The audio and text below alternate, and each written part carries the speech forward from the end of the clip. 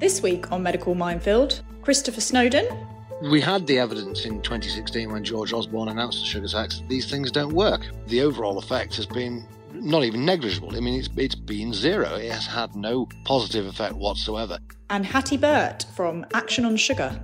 It's a shame, but it's not a surprise that we're not seeing those impacts. But it's not a reason to stop the policy, because it's one of the few policies that has really had an impact.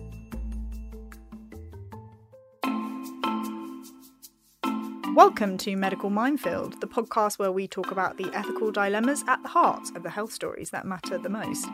I'm Eve Simmons. I'm a health journalist, which means I spend my life asking tough questions to top experts who really know their stuff, so you don't have to. This week we're asking, is it finally time we scrapped the sugar tax?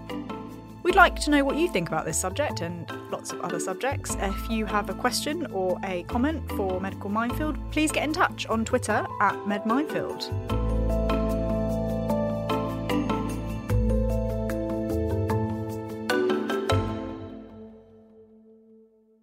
Now, the sugar tax has to be one of the most hotly debated anti-obesity policies that the Tory government has brought in.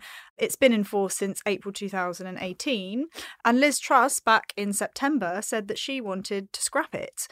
The tax is officially known as the soft drinks levy. It means that companies have had to reformulate their fizzy drinks to make them less sugary, or they have to pay more tax.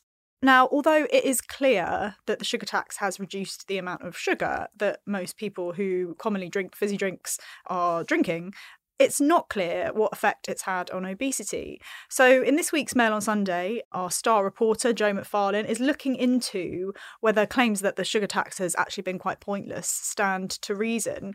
Interestingly, at the beginning of this month, one country who was initially behind the tax, Israel, has decided to scrap it. And we're wondering whether that means that other countries are going to follow the same suit. So joining us now is our star reporter, Joe McFarlane, who is this week's sugar tax expert. Joe, why do you think that there's been so much criticism of the sugar tax? I think it started almost before the sugar tax was introduced in the first place. There's always been a sort of pushback against any intervention that's seen as nanny state. So if the government tries to control any of our day-to-day choices, that's always going to be a bit unpopular. So that's been where it all started, I think. And today, I suppose people are waiting for it to have some kind of effect. And really, I don't think we can yet say that there is anything discernibly that's different, apart from in one area alone, which is that there has been quite a significant reduction in the amount of sugar we consume from fizzy drinks. But what does that actually mean, though? What's the impact of that? Again, the jury's probably out. I mean, for a long time, fat was always seen as the sort of sinful food in our diets, wasn't it? And gradually the science has changed to look at sugar. Sugar has been associated with things like type 2 diabetes, heart disease, lots of cancers. So the aim is to try and reduce the amount of sugar that we consume, therefore encouraging us to lose a bit of weight and hopefully staving off these kinds of diseases. And fizzy drinks were seen as one way of doing that. If they could reduce the amount of fizzy drinks we drank or the amount of sugar contained in fizzy drinks, then that would be one kind of easy way of getting us to reduce our sugar content without really having to think about it too much. And is that, from what I understand, it's not that there's something awful about sugar per se, but it's just that it's quite easy to consume a lot of it, especially when it's liquid. Yeah, absolutely. It is very easy. And I mean, there are some theories that the more sugar you consume, the more likely you are to reach for more kind of carby, sugary foods after that point as well. So, but the jury, again, the scientific jury is still a bit out on this. We don't really know why reaching for sugar makes us want more sugar. Is it just about sugar being addictive? Is it about cravings? Or is there something far more fundamental that's going on inside the body that makes us want more of it? We just don't know. And in your investigations, why is it, or have you come across any ideas as to, the explanation for the fact that this sugar tax doesn't really seem to be having the effect that it was designed to do, which I guess ultimately is to reduce obesity, right? Yeah, I mean, I think partly it's just a little bit too soon. I think some of the earliest sugar taxes across the world, and there's about 54 countries that have introduced something like this, were sort of less than 10 years ago. I think one of the earliest was about 2014. And we just haven't got enough data to say that it's making that much of a difference, in part.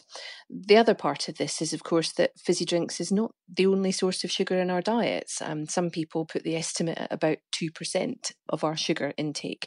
So the other 98% is from other foodstuffs which are not necessarily subject to these kinds of taxes and incentives, as you might want to call them. So there's a lot more work to be done if we want to reduce our overall sugar consumption. And if you look at some of the data that the government's own analysis has produced about the success of not just the sugar tax, but voluntary measures in the rest of the industry to try and reduce the amount of sugar content in products, what it shows is that, yes, there's a huge drop in the amount of sugar we're getting from fizzy drinks, but that's overweighed by a huge increase in the amount of sugar we're consuming from other products, and particularly products that contain hidden sugar, like sauces, for example, your pasta sauce, your curry sauce, ketchup, that sort of thing, and things like yogurts and cakes and muffins and biscuits, all the things that we like to eat. Is there any evidence, Jo, that the sugar tax could perhaps even do more harm than good? I know that there's a theory that people replace what they're missing out on in terms of the excess sugar with other calorific things like fat, for instance. Yeah, and there was a good randomised controlled trial on this back in 2016, and they gave half of the participants a very low sugar diet. So that included low sugar drinks, for example.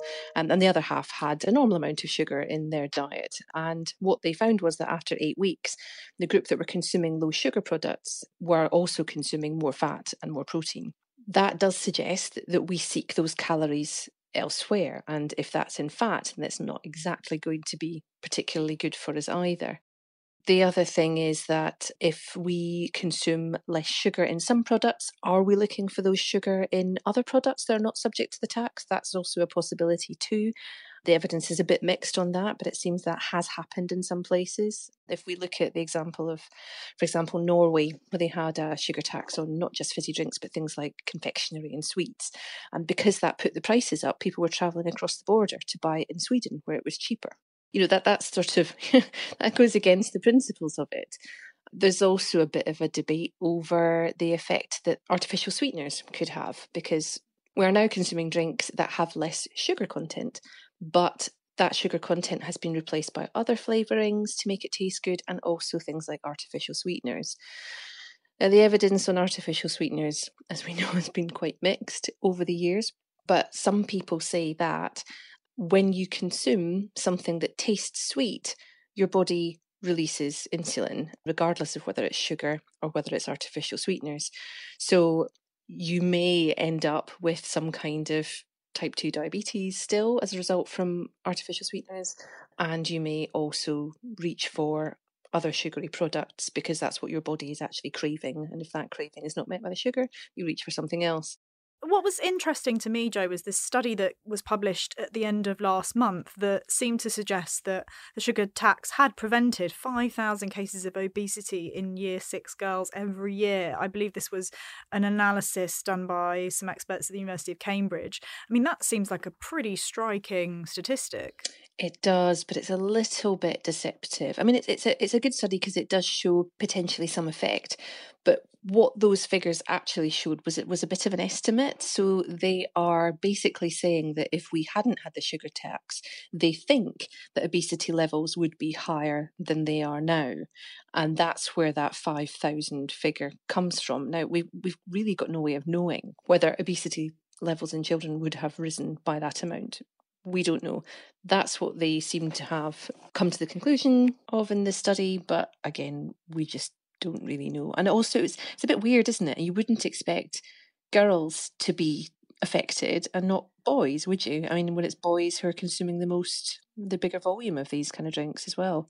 Sort of makes you think something else is going on there, perhaps. Yeah, or I think one of the scientists commenting on the study when it was first published last month suggested that maybe all of this was just, statistical noise, and that maybe we couldn't take much from it at all. Because we know all of this time period covers the pandemic as well, when kids were also eating a lot more in terms of unprocessed foods, more drinks and sweets and fizzy stuff. All of that stuff is going to have had an impact as well. And we're still kind of unpicking, the effect that that's actually had on their weight and their overall health. So it's a difficult picture overall. I mean, great if it has had an effect on obesity, but if it is true, then it would, I think, be one of the only studies in the world based on any sugar tax to have shown a drop in obesity. I don't think any other country has been able to show that yet. Well, Jo, thank you very much for all your hard work on this topic. I know you've been very dedicated this week. You're welcome. And thank you for spending some time explaining to us. No problem at all.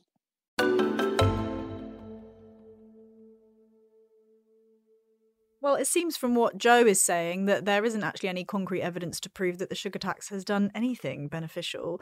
But who knows? Next, we're actually going to speak to somebody who has strong views on this and thinks that the sugar tax should be scrapped. On the line now is Christopher Snowdon, who is an economist specialising in nutrition and health. Hi, Chris. Thank you so much for joining us this afternoon. I know that you feel quite strongly that the sugar tax should be ditched entirely. Why is it that you think that? Well, it's still taking about £300 million a year from consumers, disproportionately consumers on low incomes. It has wrecked several high-profile drink brands, in my opinion, in the opinion of many people. It's not certain that they would put the sugar back into Iron Brew and Ribena and so on if the tax was gone, but it would be maybe an encouraging position. So it's not working. It hasn't done anything it was supposed to do. It hasn't certainly reduced childhood obesity, which is the main aim, or indeed adult obesity. It's just led to less choice on the shelves from consumers and people having a bit less money to spend. I understand that there's some evidence that it even can do more harm than good in this sphere as well. Is that something you're aware of? Well, insofar as it takes money from people, which they can't then spend on something else, then yeah, that's a problem. The amount of money isn't enormous in the great scheme of things, but I'd rather it was in people's back pockets and rather in the government's pocket. And it depends on what you call an unintended consequence. For some people, the fact that they can't buy drinks that they've grown up with and have always enjoyed is a clear negative in their lives. What do you think of the argument, though, that it's better to do something than nothing? I mean, there's not any kind of huge disadvantages to the sugar tax, apart from the fact that, maybe it's costing people a little bit extra money. But I think, from what I understand, a lot of brands aren't increasing their prices at all. They're just reformulating their recipes. What do you think about that? Well, some people like artificial sweeteners, or at least don't mind them, and other people, including me, really don't like them at all. Some people don't trust them, for that matter, probably wrongly, but some people think they're unhealthy. It's not at all clear that people who consume artificial sweeteners lose weight any more than anybody else. For a start off, Donald Trump famously tweeted that he'd never seen a thin person drinking Diet Coke, and there is an element of truth in that. I don't think it's a good basis for policy to say, well, it doesn't matter if it works or not. I mean, the very lowest bar a policy needs to pass is that it's evidence-based, in my opinion, particularly when you're dealing with health policy. And what do you think would be a sensible health policy financially instead of a sugar tax, or as well as? What else would you think that would be a good idea? Well, in terms of fiscal levers, as it were, there aren't any that I can see. I know there are some people now who say, well, we've done this with sugary drinks, so let's do it with sugary products or salty products or fatty products and all the rest of it. We had the evidence in 2016 when George Osborne announced the sugar tax that these things don't work, because loads of US states, most US states, have some form of tax on sugary drinks. Economists had looked at the evidence and they'd shown what we've now seen, which is that it has a very, very marginal effect even on sales. And insofar as it has an effect on people's sugar consumption, they offset it. There's a substitution. People will tend to drink more fruit juice or milkshake or alcoholic drinks sometimes, or just more sugary food products. And since the sugar tax has come in, we have seen an increase in the amount of sugar consumed in food. It may or may not be a coincidence, but the overall effect has been not even negligible. I mean, it's been zero. It has had no positive effect whatsoever, and extending this to a whole range of other foods which don't even work in the sense of the reformulation program can be seen to work, because you can't just take out sugar and put artificial sweeteners into a chocolate bar or into a boiled sweet or something. It's basically impossible. It's completely wrong-headed, and I mean that's one reason why we should get rid of the sugar tax, because then people can't kind of use this slippery slope argument of, well, we did it with sugary drinks. From what I understand, though, Chris, we're sort of told that the best anti-obesity policies in terms of on a public health scale are things that don't require the consumer to do a lot of thinking about their behaviour. So that's the kind of theory behind the sugar tax, isn't it? That you're still continuing to have the same behaviours, to buy the same products, but you're just consuming less sugar without really noticing. Do you not think that that's the way forward? But people do notice. That's the problem with the whole health by stealth agenda. People do notice, and sales of Irn-Bru dropped. The Irn-Bru share price collapsed within a year or so of the sugar tax coming in because people weren't drinking it so much. And then Irn-Bru had to come back out with this new special edition Irn-Bru, which actually had more sugar in it than the one they just discontinued. Lucozade had to advertise like crazy to try and maintain their sales. And the same was true with the food reformulation. You know, the Public Health England food reformulation policy, specifically aimed at 20% sugar reduction by 2020, failed catastrophically because, firstly, a lot of confectionery brands couldn't physically do the reformulation, so they didn't bother. They just made the product a bit smaller at best. But the products that did reformulate, particularly breakfast cereals and yogurts, they did successfully take quite a lot of sugar out of their products, but people stopped buying them. And people started buying more chocolate as it happened. And so the net effect was actually people ended up consuming more sugar than they had done before. It's a perfect example of government failure, the whole reformulation program. We have randomized control studies even showing that it doesn't work. So we have actually a lot of evidence that this stuff, it's not just an absence of evidence. We have evidence it doesn't work, and yet still people persevere with it. Do you think there's too much focus on sugar in general? Yeah, much too much. I mean, one thing we did know before the sugar tax was even announced was that sugar consumption per capita had been falling for a very long time. We ate far more sugar in the 1970s than we do today. We actually ate more sugar at the early part of the 20th century than we do today. It's not something that correlates in any way with obesity. Obesity has risen a hell of a lot since the 1970s. Sugar consumption has gone down. Now, I'm not suggesting that we should eat more sugar if we want to lose weight, but it doesn't even have that temporal relationship. It doesn't even have that statistical association over time. So it doesn't seem to be the real issue here. I think the real issue is a lack of exercise and just eating too much food generally, for some, but not all people. Have you got any ideas about what the government should do in terms of public health and anti-obesity? Well, no, I'm always asked that because I'm always poo-pooing these policies, and people say, "Well, what would you do?" Well, what's worked? Show me some obesity policies that worked anywhere in the world. It's not for want of trying. I just think it's incredibly difficult if you're going to have anything like an affluent or free society to dictate to people how much they exercise or how much they're going to eat. It can't be done. And one of the lessons from the whole food reformulation scheme is that you can bring a horse to water, but you can't make it drink, or you can't make it eat low sugar Cocoa Pops or whatever. People ultimately are sovereign. They do notice when their food is tampered with, and they will change their shopping habits. Well, Chris Snowdon, thank you so much for joining us. It's fascinating. A pleasure.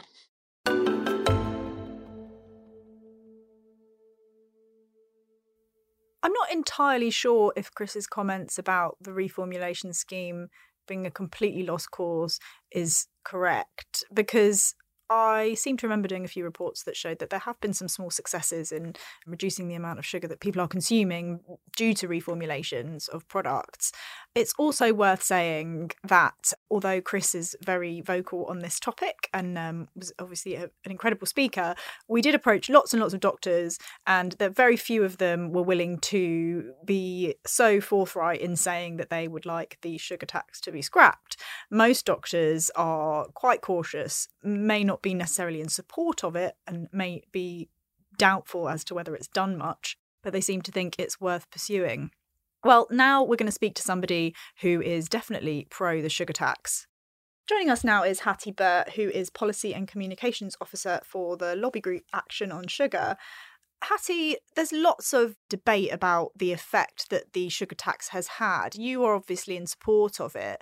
Why do you think that it's a good thing to keep going with this tax? The sugary drinks levy is probably one of the most impactful public health measures we've had. It's reduced the sugar-weighted average sugar level in soft drinks by 46%. Sorry, what does that mean, the sugar-weighted sugar average? Oh, sorry, the sales-weighted average. So what that means is that it's not just sort of niche products that have got less sugar in them. It's those best-selling products that have got less sugar. Right. What that's translated into is a sort of average household's weekly sugar intake from soft drinks has fallen on average by 30 grams a week due to the sugar tax. So it's been really impactful in taking hundreds of thousands of tons of sugar out of soft drinks. Why is it, I mean, you're from Action on Sugar, so you can tell me this better than most people, why is it that we are so focused on reducing sugar consumption in this country? Sure. Well, especially seeing as we're talking about the sugar tax, which is on soft drinks, the strongest evidence for the negative impact of sugar on health is for drinks, the sort of liquid forms of sugar that are very easy to sort of quickly consume large quantities of. So sugary drinks are linked to increased risk of obesity, type 2 diabetes, even cardiovascular disease, so things like stroke and heart disease. One that we probably all think of is tooth decay. So there's a strong link, obviously, between sugary drinks and tooth decay. And I have become aware of some research that has suggested that what has happened sometimes is that instead of having a sugary drink, consumers go for something that maybe has more fat in it or more protein in it. And that way, you know, in terms of reducing obesity, it's not really making any difference. Okay, that's interesting. I'm not sure what you're sort of referencing specifically, but some research looking at recently has shown that with the sugary drinks tax, you might expect people to compensate, you know, maybe with sweets or alcohol, and they didn't find that alcohol or confectionery, which like chocolate and sweets, didn't find that people had compensated in that way. In that case, they didn't find that people, you know, were having a diet drink and then compensating that by having chocolate or sweets. But we haven't seen any impact necessarily on, well, I don't know, I haven't come across any studies that have shown any impact on our obesity levels at all. Yeah, so there has been a study that came out very recently, which it wasn't a causal relationship. They were just looking at, it was like a cohort study of school children. And they found that possibly amongst, I think it's like year 6 girls, there have been some mitigated obesity cases. But the thing is that although the sugary drinks tax is probably the best public health measure we've had, it still was always intended to be implemented with a whole range of other measures. So things like restricting advertising of unhealthy food, measures that, you know, the government has delayed, and maybe they'll come in October. But even though the sugary drinks tax has been effective at reducing sugar levels, it's never going to be like the one solution. It was needed alongside other public health policies. And unfortunately, we haven't seen most of those come in. What do you think about the arguments that these companies are just replacing the sugar with sweeteners, which potentially have a raft of negative effects on our health? Yeah, so we know sugar in drinks is really bad for us, and we know it's linked to obesity, type 2 diabetes, heart disease, tooth decay. So we know that sugar's bad and that we should reduce sugar in drinks. And so what the food industry has done because of the sugar tax is reduce sugar in the drinks, which is great. As you say, they've then replaced it with artificial sweeteners. Obviously, any sweeteners that are used in the UK have been deemed safe to use. You know, they're not dangerous for us. That's the sort of current evidence. Still, we would like to see both sugar and sweetness reduced, because, you know, when you just introduce artificial sweeteners, you're not really changing. But what do you put in instead? Well, not all sweeteners are the same. The most common artificial sweetener that is used in soft drinks, I think, is aspartame. It's a field that's changing a lot at the minute. I'm sure, you know, the food industry is investing a lot of money in sort of new innovative sweeteners. So I think we shouldn't kind of bunch all sweeteners together to say. So we can use sweeteners, but not all sweeteners are the same, is what you're saying? Yes, that's exactly what I'm saying. So, you know, all sweeteners are better than sugar in the quantities that we're eating them. But I think there's, hopefully, you know, over the coming years, there's going to be some more innovative sweeteners that maybe come onto the market that might be better solutions than the current sweeteners we're using at the minute. Things like allulose, even stevia, I think there was a Coca-Cola with stevia, didn't quite hit the market in the right way, I don't think. But, there's more research and sort of investment that can be done there with different sweeteners. There is a taste problem though, isn't it? Because, sometimes it's a hot day. I mean, I'm speaking from personal experience. and all you want is a full sugar Coke. That's just all that's going to hit the spot. You don't have it every day, but you want to have it. What's wrong with that? No, I don't think there's anything wrong with that. I think, I think you said in moderation, or, it's not something you have all the time. And the problem is kind of when we're constantly bombarded with adverts for this, you walk into a supermarket and it's right in front of you, and that sort of excess consumption. But yeah, I mean, if a full sugar Coke is all that's going to hit the spot that on a hot day, then go for it. But what if, say, this is where the public health bit, I think, is quite interesting, because Coca-Cola was one of the few companies that didn't reduce sugar. But what if they just reduced it, just by like 1%? Obviously, it doesn't make any difference to us as the consumer. You're not going to notice that. But if you take that across, the thousands, millions of people, those small little things do add up to public health impact. So, maybe Coca-Cola could do something for the greater public good. I don't know. But they haven't added up to a beneficial health impact. I mean, that's the point. It's been, 4 years and we haven't really got anything apart from a reduction in tooth decay? So we've had a big reduction in the sugar that people have consumed from sugary drinks, and I think that is a big win. But we still aren't clear on what the health impact is. Well, the thing is that sugar is only one part of obesity. If you're talking about obesity, for example, we know it's a really complex condition, and we've only implemented really like one of the main policies that was meant to help tackle it. It's almost not a surprise. It's a shame, but it's not a surprise that we're not seeing those impacts. But it's not a reason to stop the policy, because what happens if we make the policy a bit better? Maybe we sort of slightly change the thresholds on the tax so it's more impactful. It's one of the few policies that has really had an impact.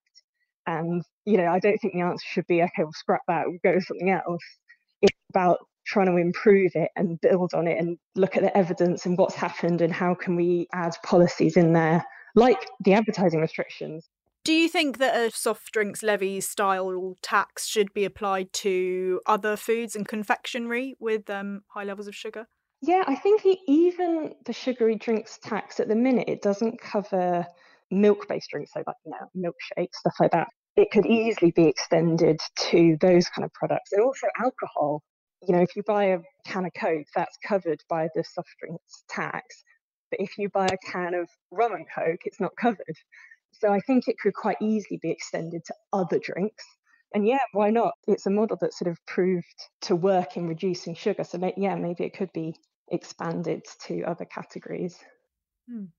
Well, Hattie, it's been fascinating to talk to you. Thank you so much for sparing some time. Thank you so much for having me. I really enjoyed it. Thank you.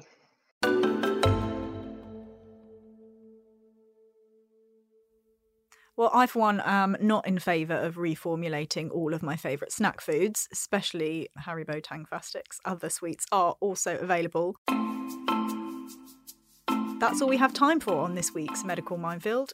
You can read about this and all the other latest health news in this weekend's The Mail on Sunday, which you can consume either in old-fashioned paper form or via the Mail app or by visiting mailplus.co.uk. We'll be back with another topic on Medical Minefield next week. See you then.